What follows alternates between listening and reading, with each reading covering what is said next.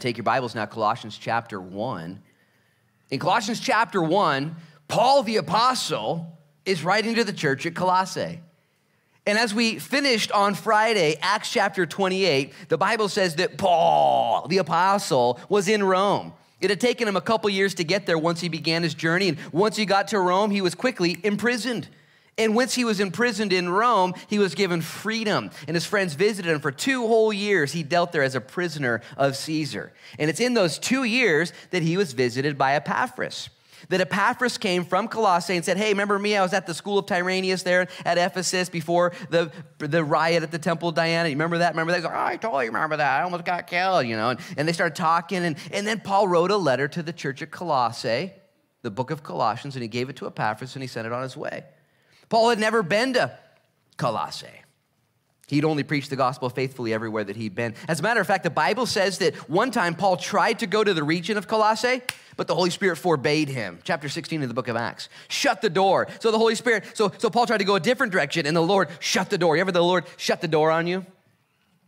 Nobody? Just 2 people? Okay, just Deb? Just me and Deb? So anyways, just wait, your door's coming shut soon, you know? And the Holy Spirit shut the door!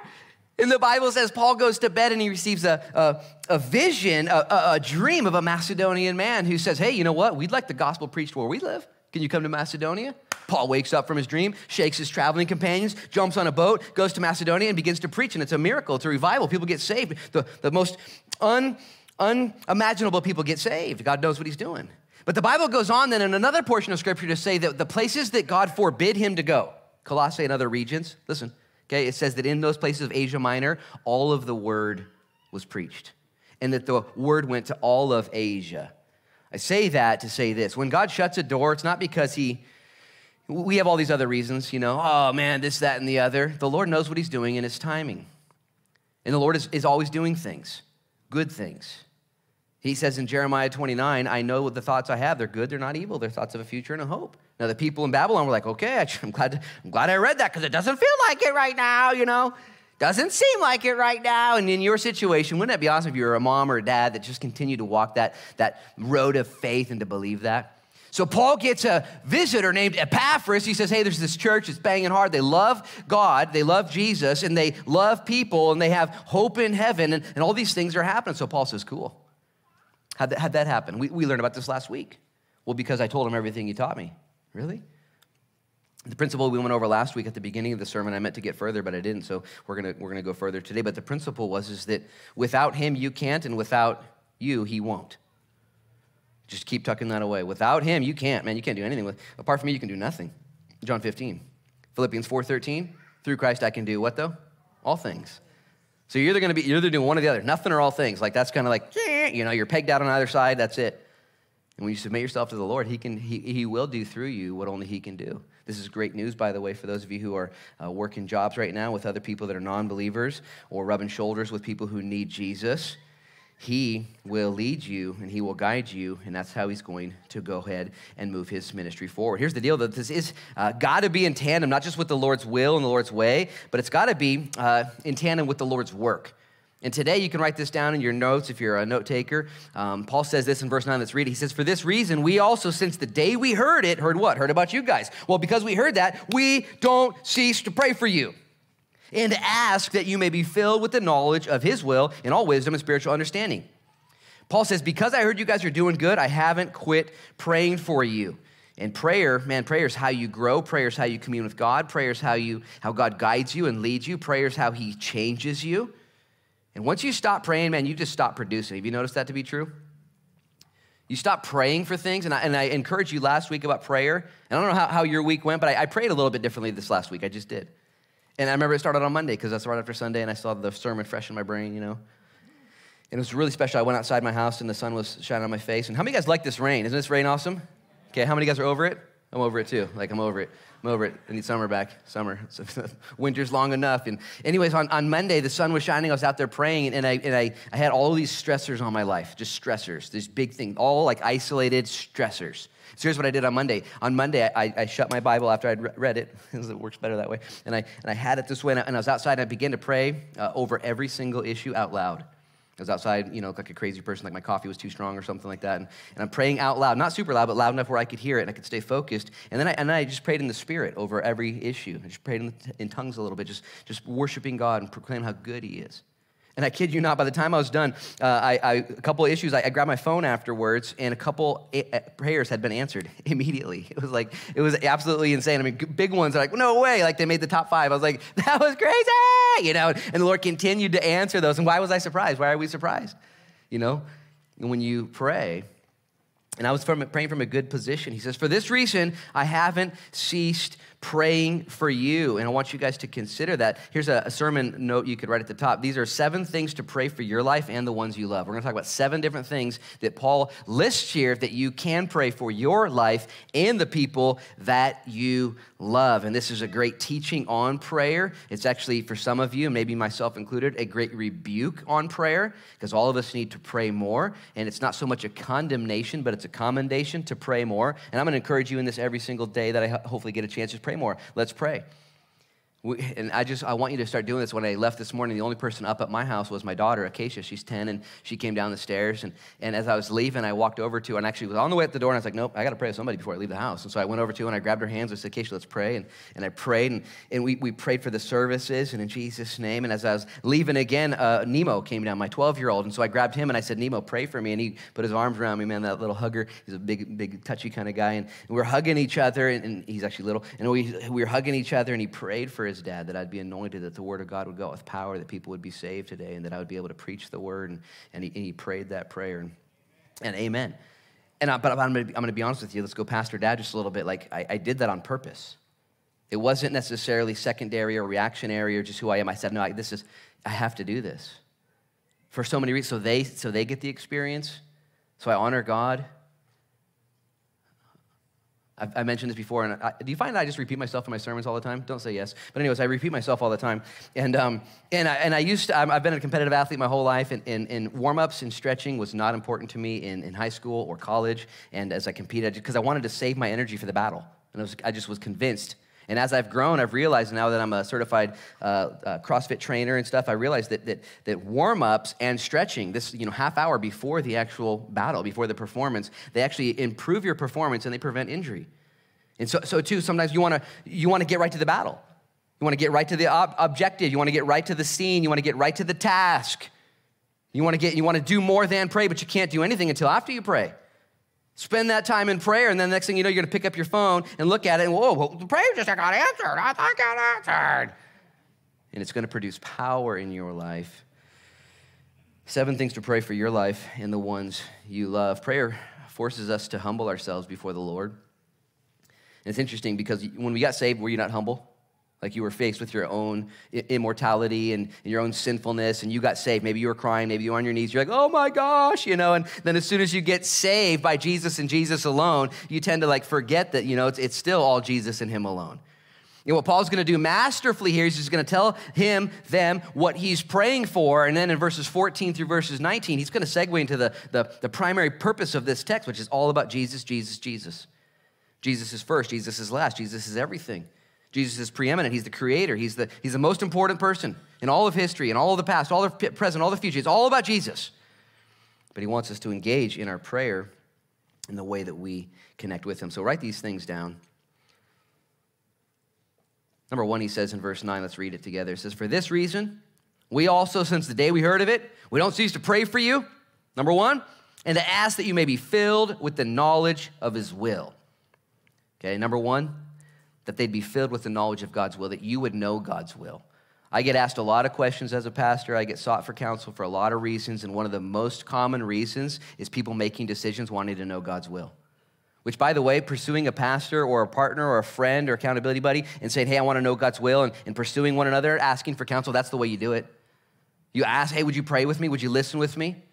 See, God loves to guide you. He loves to lead you. And as you ask, Lord, I want to know your will. I want to be filled with the knowledge of your will, and I want to know what to do. And I'm going to give you guys the 3 primary ways we know God's will. Number 1 is through God's word, because God's word doesn't change. God's word has been provided for us. God's word has been proven. God's word is powerful. It's alive. It's active. It's living. It's able to discern your thoughts and intention. It's able to do for you and with you, and even apart from you, what you can't do for yourself. The Bible says in Isaiah 55, it's like rain and snow. It goes out and does things. And the primary way that you're going to know God's will is through his word. Let me just ask you that question. Do you know God's word? Are you a woman of God's word? Are you a man of God's word? It's a pretty big book, isn't it? Okay, it's going to take a lifetime. It's going to take a lifestyle to be in God's word, spending time in God's word. The Bible actually said that when the children of Israel were in the wilderness, they received a bread every single morning called manna. What is it? Manna. That's what it meant. I mean, what is it? They woke up like, what is that? What is it?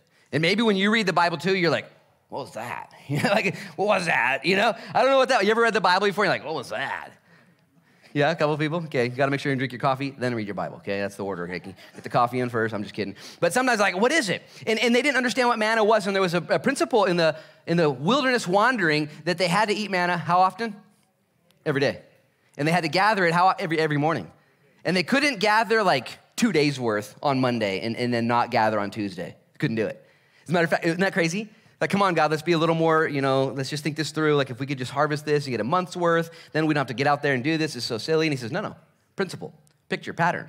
This is what's going on. I want you to go out and get manna every single day. If you gather more manna than you think you need and you're going to try and use it tomorrow, it's actually going to rot and it's going to become nothing and unuseful. And the picture, the pattern, the principle is God wants us to have our daily bread. Jesus would come on thousands of years later, Lord, give us today our daily bread. Speaking of our time with him in the word. One of the things that surprises me and blesses me so much is when I spend time in God's word, kind of maybe as a disciplinary action, and I do it, and it's what I got, I do it, and then 6 or 7 hours later, I find myself recalling those scriptures that I was musing on. Maybe you're in the Old Testament, you're like, this kind of is irrelevant to, what's going to happen next in my life. I'm just reading it, and then all of a sudden you need that energy and that power. Somebody comes to you, somebody calls, or you're finding yourself in a situation. Remember when Jesus Christ himself in Matthew chapter 4 was tempted by the enemy for 40 days and 40 nights? Okay, representation of the wandering in the wilderness.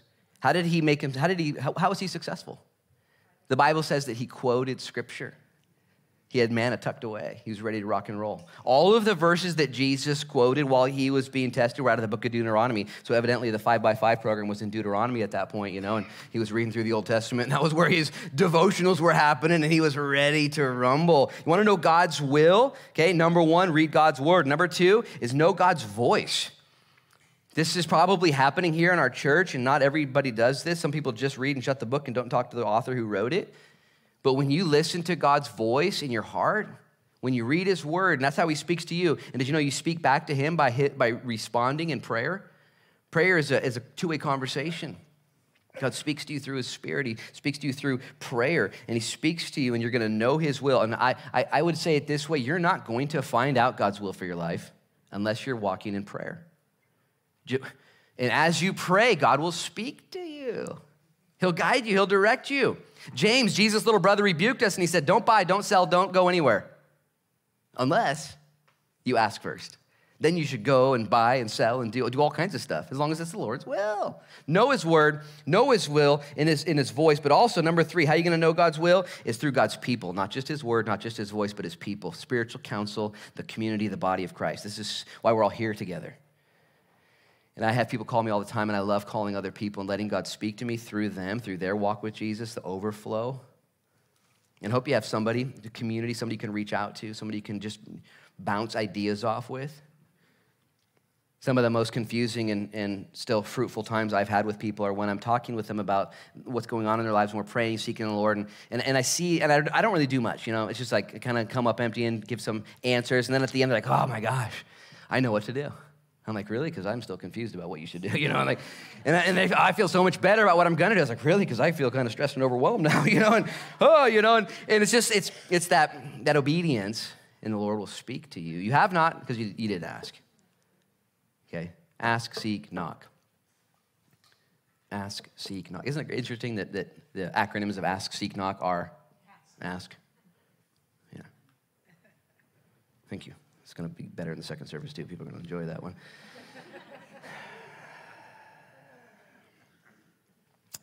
Notice what he says in verse 9. He says, for this reason, we also, since the day we heard of it, do not cease to pray for you and to ask that you may be filled with the knowledge of his will. When you're filled, it literally means overflowing, enough for you and enough for other people. This isn't just enough for you. This is so that way you can be a walking thesaurus of the things of God, a walking dictionary of the ways of God, a walking encyclopedia of the will of God, so you can help other people, so you can be that person that's looked to by your kids or grandkids or your spouse, and you're filled. This is his prayer. Prayer number one, that you're going to pray for yourself and for others, that they'd be filled with the knowledge of God's will. And not just that they would know God's will, but that they'd know God's character. Look what else he says in verse 9. Not only of his will, but in all wisdom and spiritual understanding. You can connect that with the same kind of phrase, but I think Paul put that in there, inspired by the Holy Spirit on purpose. And he literally says with wisdom, all wisdom and spiritual understanding. When you see the words wisdom and spiritual understanding, Paul and the Holy Spirit are making a distinction between the knowledge of this world and the knowledge of God. Do you guys understand there's a difference? Between the wisdom of this world and the wisdom of God. And he's praying for that church there that they'd be filled not only with God's will, but with the wisdom and nature of God. I'm going to put it simply this way, that you would be filled with God's character, that you would know his character. God's character is vastly different than this world. It's vastly different than organizations and businesses and even some churches, his character. And when you know God's will, James, Jesus' little brother, again in chapter 3, I'm going to read it to you. This is what James says about wisdom. Listen to this. I hope you guys have this at least paraphrased or tucked away. James says, but the wisdom that is from above is first pure, peaceable, and gentle. It's willing to yield. It's full of mercy and good fruits, without partiality and without hypocrisy.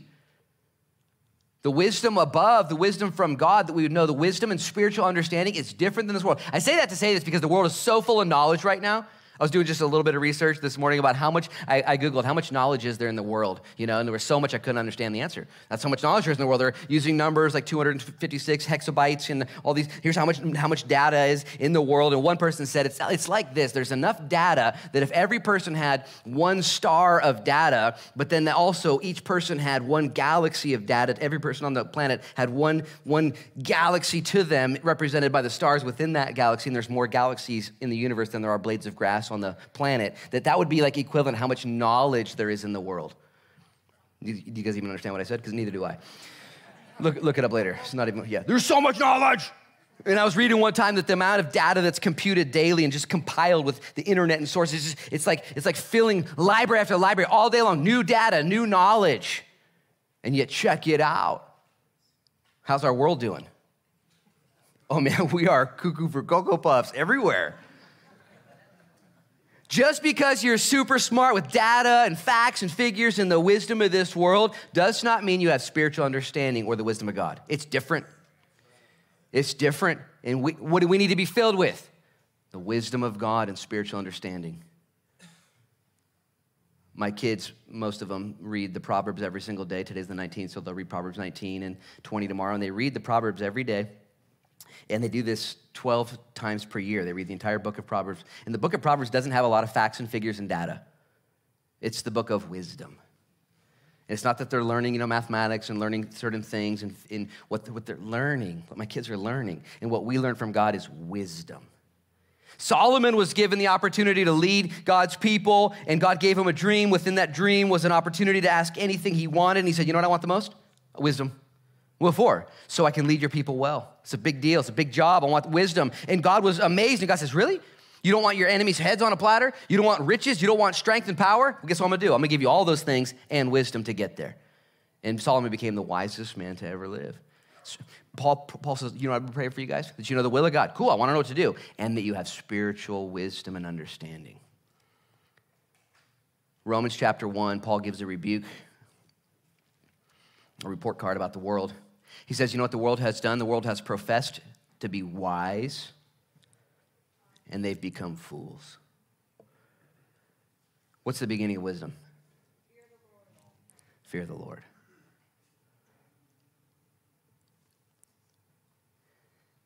I don't even get this. Every man and woman is made in the image of God. And when you look in the mirror, when you look at each other, when you look at creation, you know there's a God. When you look at creation, you know there's a God. You can come up with excuses. You can rationalize. You can get all scientific. Even some Christians are tempted to do this, and I don't know why. Some Christians look at the creation story, and they're like, well, there's a whole lot went down those first couple of days, I bet those days represent thousands of years. They just have to. They have to. Why? Well, because a lot happened, a lot went down, and there's just a bunch going on. And it's like, what? God said it, and it existed. And my simple philosophy is if God can't create the world like he said he created the world, he's probably not God. He's like, he's a craftsman on the help wanted list. Like, I can do some stuff, I can't do everything. I'm pretty limited. God is unlimited. And it's just interesting to me, we limit God. Don't we limit God? And I'm not trying to make fun of him, but I apologize if I stepped on your toes. Get some stronger shoes. And, just read the Bible.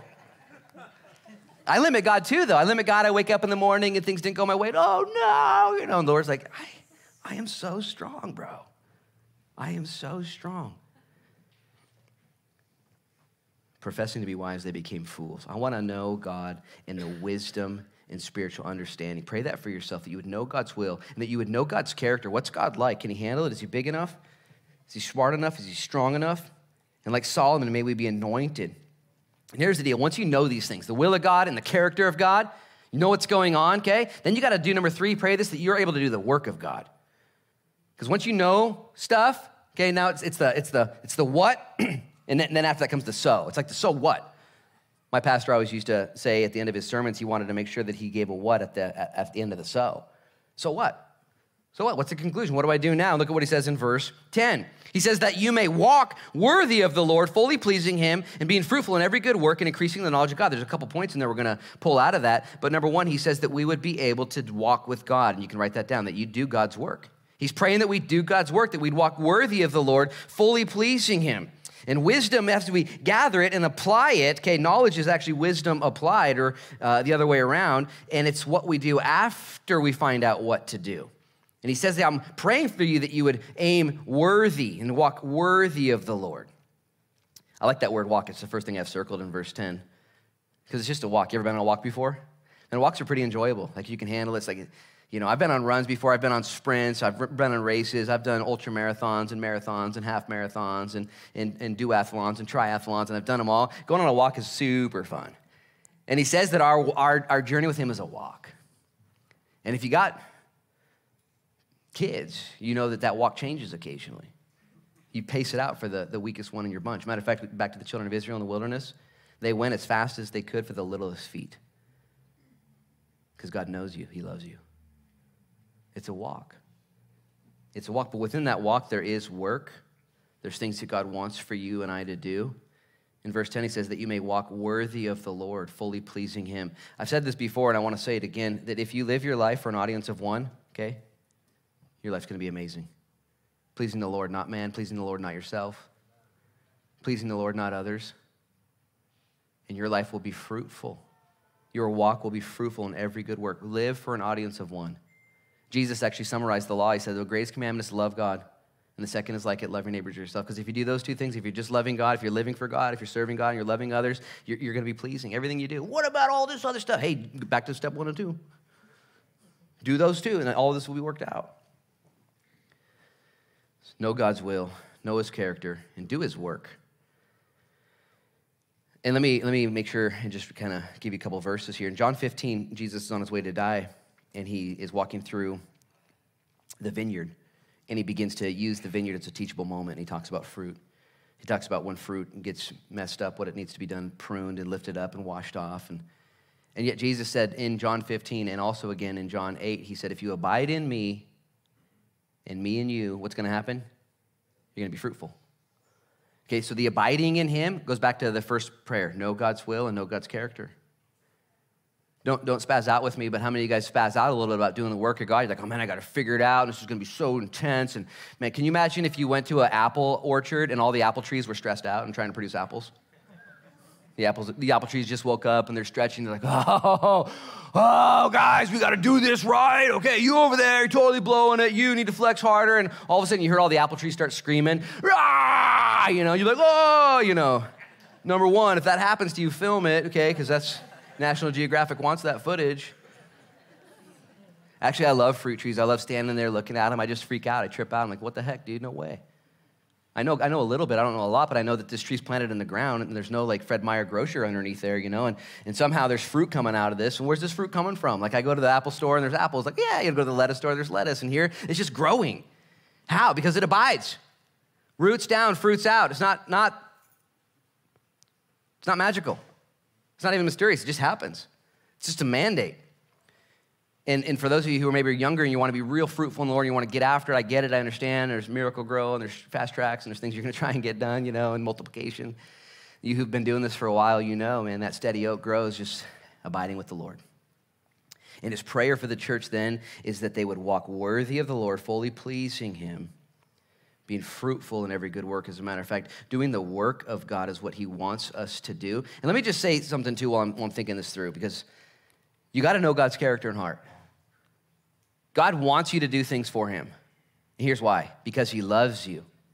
And he knows that in doing things for him, it's going to bless you. I mean, isn't that awesome? Can you imagine if your boss showed up to work tomorrow and had 10 things for you to do and smiled real big and said, this is going to bless you? You're like, yeah, amongst other things, I'm sure, boss. Like, I'm sure it will. Woohoo! And you would see right through that and be like, that's going to bless a bunch of people. And here's the deal. God knows that when you do what he says to do and live the way he wants you to live, okay, there is fruit in life and life everlasting. I'll use the illustration of my kids. I got 3 kids, and I have a lot for them to do. I have things for them to do. But my whole life, my whole existence right now isn't so I can get anything from them. My whole life and my whole existence, and I'm just a flailed human, my whole existence is for them.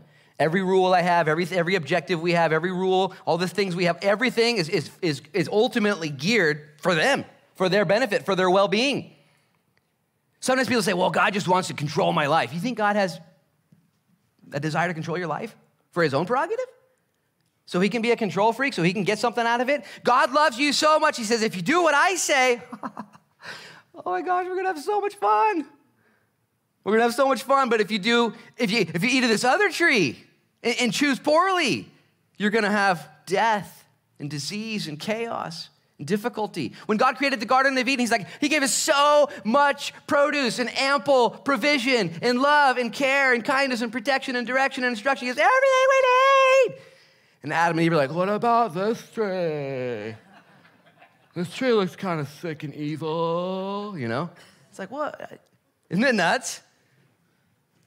His prayer is that we would walk worthy of the Lord, fully pleasing him. And if you don't understand God's character, God's will, and God's ways for you, you might be stubborn and say, yeah, just like Adam and just like Eve and the devil had that conversation. And the devil sowed a seed of doubt and said, are you sure God's good? She's like, well, I was before you said that. Are you sure you shouldn't eat this fruit? What if it has really good stuff involved? I'd never thought about it that way. God told me otherwise, but man, you got me thinking. And would we know the truth of God, the heart of God? So when he says abstain from these things and flee from youthful lust and come into the light and be exposed, when he says do these things, why would we do that? Oh, that's where life's at. That's where life's at. He wants to bless you. And when I give my kids, again, me being a flawed man, when I give my kids instructions and direction in our house, it truly is for their joy. It truly is for our family's growth. We'd be happy, have a good time. And when those kids get rebellious, man, nobody's happy. I got a teenager in the house now. You got to double up your prayer for Pastor Luke, man. It's so far so good, but I can see the horizon. It's changing. It's changing. By the way, he says in verse 10, he says that he wants us to be fruitful in every good work. Let me just help us out here. The Bible says if you're faithful in the little, God will put you over much. There is a problem with what we would in the church and in Christianity say, this is secular and this is sacred. This is holy and this is normal. And in the holy and the sacred things, we're probably going to give it our best bet and we're going to do things a little differently. But sometimes in the little things, just, be convicted as the Holy Spirit would lead you. In the little things, you're not going to be fully pleasing him. I would just say it this way. The way you do anything is the way you do everything. And that can lead you to a point of repentance right now. And you can be shoddy and slipshod and shallow and lazy and, weird here. And, this is a big deal. I'm going to go ahead and change. I don't think that the change is what you should do. is be faithful in the little things and fully pleasing him in every good work. And I don't say that to you from on stage because I'm doing that. I want to do that. And I want to grow in that. I'm 43 years old, and I found myself, even in the last decade, doing certain things differently, where I would maybe just let that pass, and the Lord says, hey, you want to do that right? Well, is it a pass, Lord? He's like, it's not right. Recently, I painted my neighbor's house, and he's from Iran. And so we were negotiating the cost, and I gave him a number, and he asked for lower, and I said yes. And then right midway through, I was painting his house, and I live right next door, like 5 doors down, so it was really cool because I could just take my time. It took like 6 weeks, but don't judge me. And anyways, I was painting his house, and at one point, I told him his name's Farhad, and I said, Farhad, what I want you to do is I want you to go around the house, and I want you to tell me anything you don't like. Like, we fix that, and just little things, and he looked at me, and he said, no. He said, I asked you at the beginning, are you going to treat this house like your house? He said, I trust you. You'll do the right thing. And he walked into his house, and I was like, oh, man. And so there's these areas, and I remember I was at the very end, and I was done. The house was integral. It was ready to go, ready for winter. But there were some areas that, that if it were, and the Lord said, what are you going to do, Luke? And I remember the sun had set, and it was time to go home, and there was a couple areas that I just, no one's even going to notice that except me. So I did it for the Lord. I said, okay. And so I jumped back on the ladder. I took some paint up there, and I was fixing stuff. And the Lord met me in that and said, Luke, don't do anything shoddy. Don't do anything silly. Let every work be a worship service. Because isn't it funny? We do something, this is going to be really, really worshipful and sacred and holy. And and maybe, again, we need to repent in that. He says that his prayer for them is that they would be fully pleasing to him in every good work. Look what he says in verse 10 at the end. He says, and increasing in the knowledge of God. So far we are praying that we know his will, we know his character, we do his work. And number 4, that we are fruitful in every good work. And number 10, that we would grow in the things of God, that we would grow in his knowledge.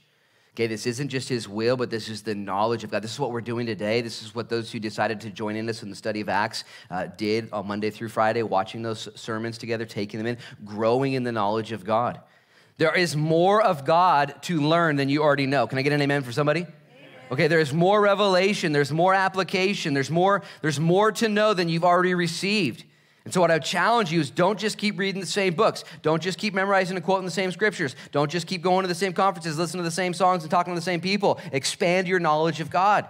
Keep going, keep diving in, read books, study, memorize, ask people questions, tell people what you know. I remember when I was first getting saved, I was studying through the book of Nehemiah, and in Nehemiah, there's this building of the walls, and in chapter 3, they're itemized, and one of them is the Jeshurun gate, which represents the old gate. And the illustration there is that as soon as you start walking with the Lord, you're going to have questions that are going to come up. You're not going to have answers. Anybody have questions right now that you're just fine with?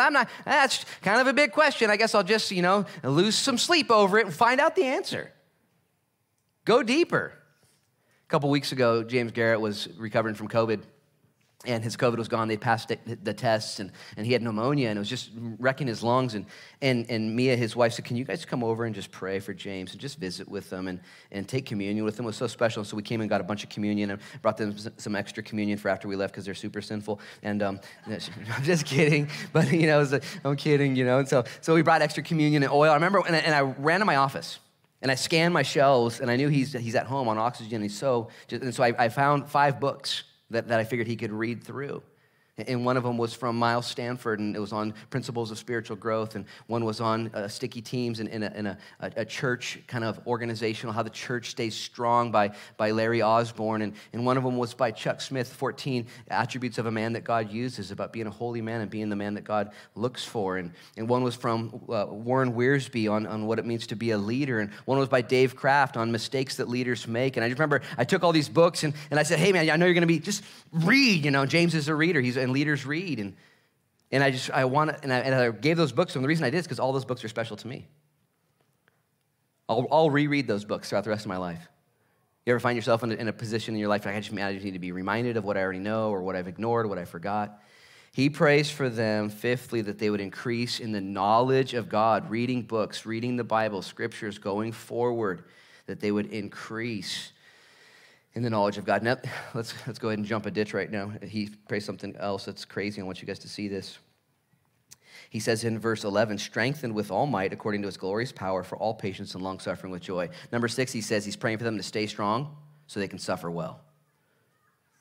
Now, this is more pertinent in 2021 than ever before. Maybe in 2019, this was harder to preach, but suffering comes in a lot of different shapes and sizes now. Just life's tough.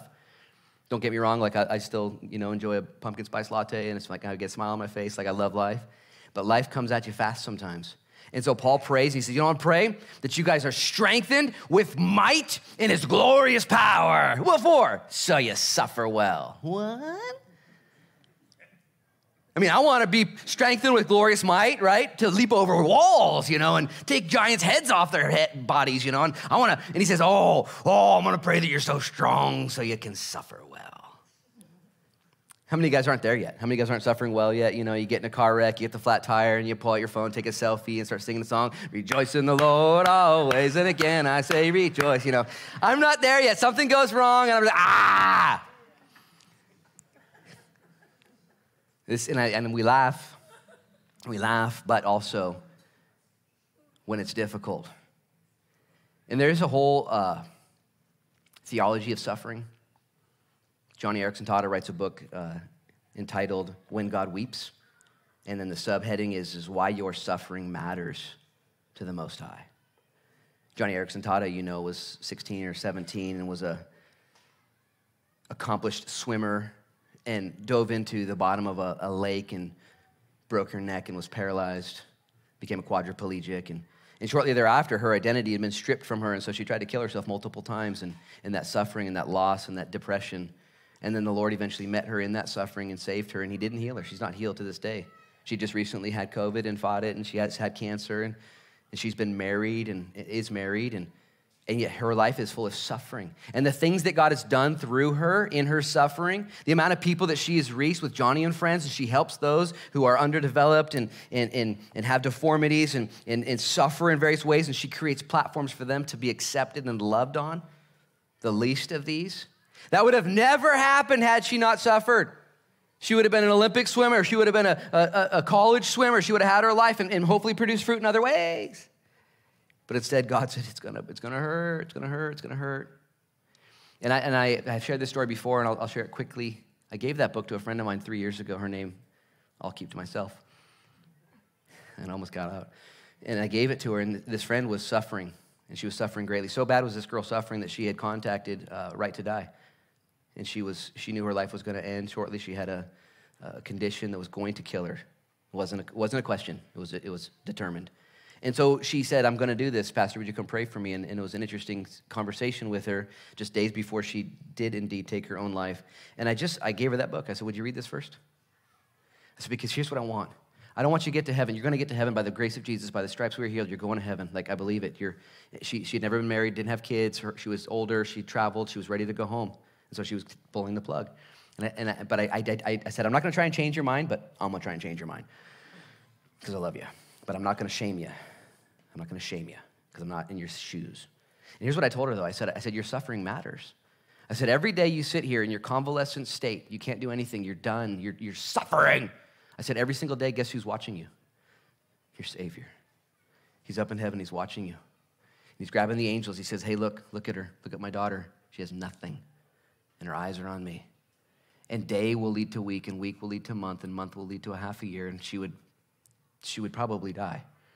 We didn't know the timeline, and I just said, I don't want you to miss out on the wealth of heaven. Every single day you have an opportunity to make a deposit in your heavenly account where you suffered by faith. See, maybe I'll just put myself in that category. If you're like me, you're maybe young and able-bodied, and you're doing things, and you believe that the Lord is pleased in your efforts, and He is. As you live by faith, and what you do for the Lord is pleasing to Him. What if you're in a position where you're just knocked down? You can't do anything. You're in the cave like Elijah. You're on the sidelines. You're doing nothing, and the Lord says, hey, guess what? In the heavenly realm, okay, you're still a producer. And you need to pray for strength that you will suffer well. as unto the Lord. See, we live in a production mentality where if I can't make Facebook posts and if I can't preach sermons and if I can't go into third worlds and if I can't do things, what's my existence even? And the Lord looks at your suffering. He sees your faith. He sees your heart. He sees your tears. The Bible actually says that he writes down every thought you have for him. He keeps a journal every time you think about him. The Bible actually says he catches your tears in a bottle and he keeps them. That's what the Bible says.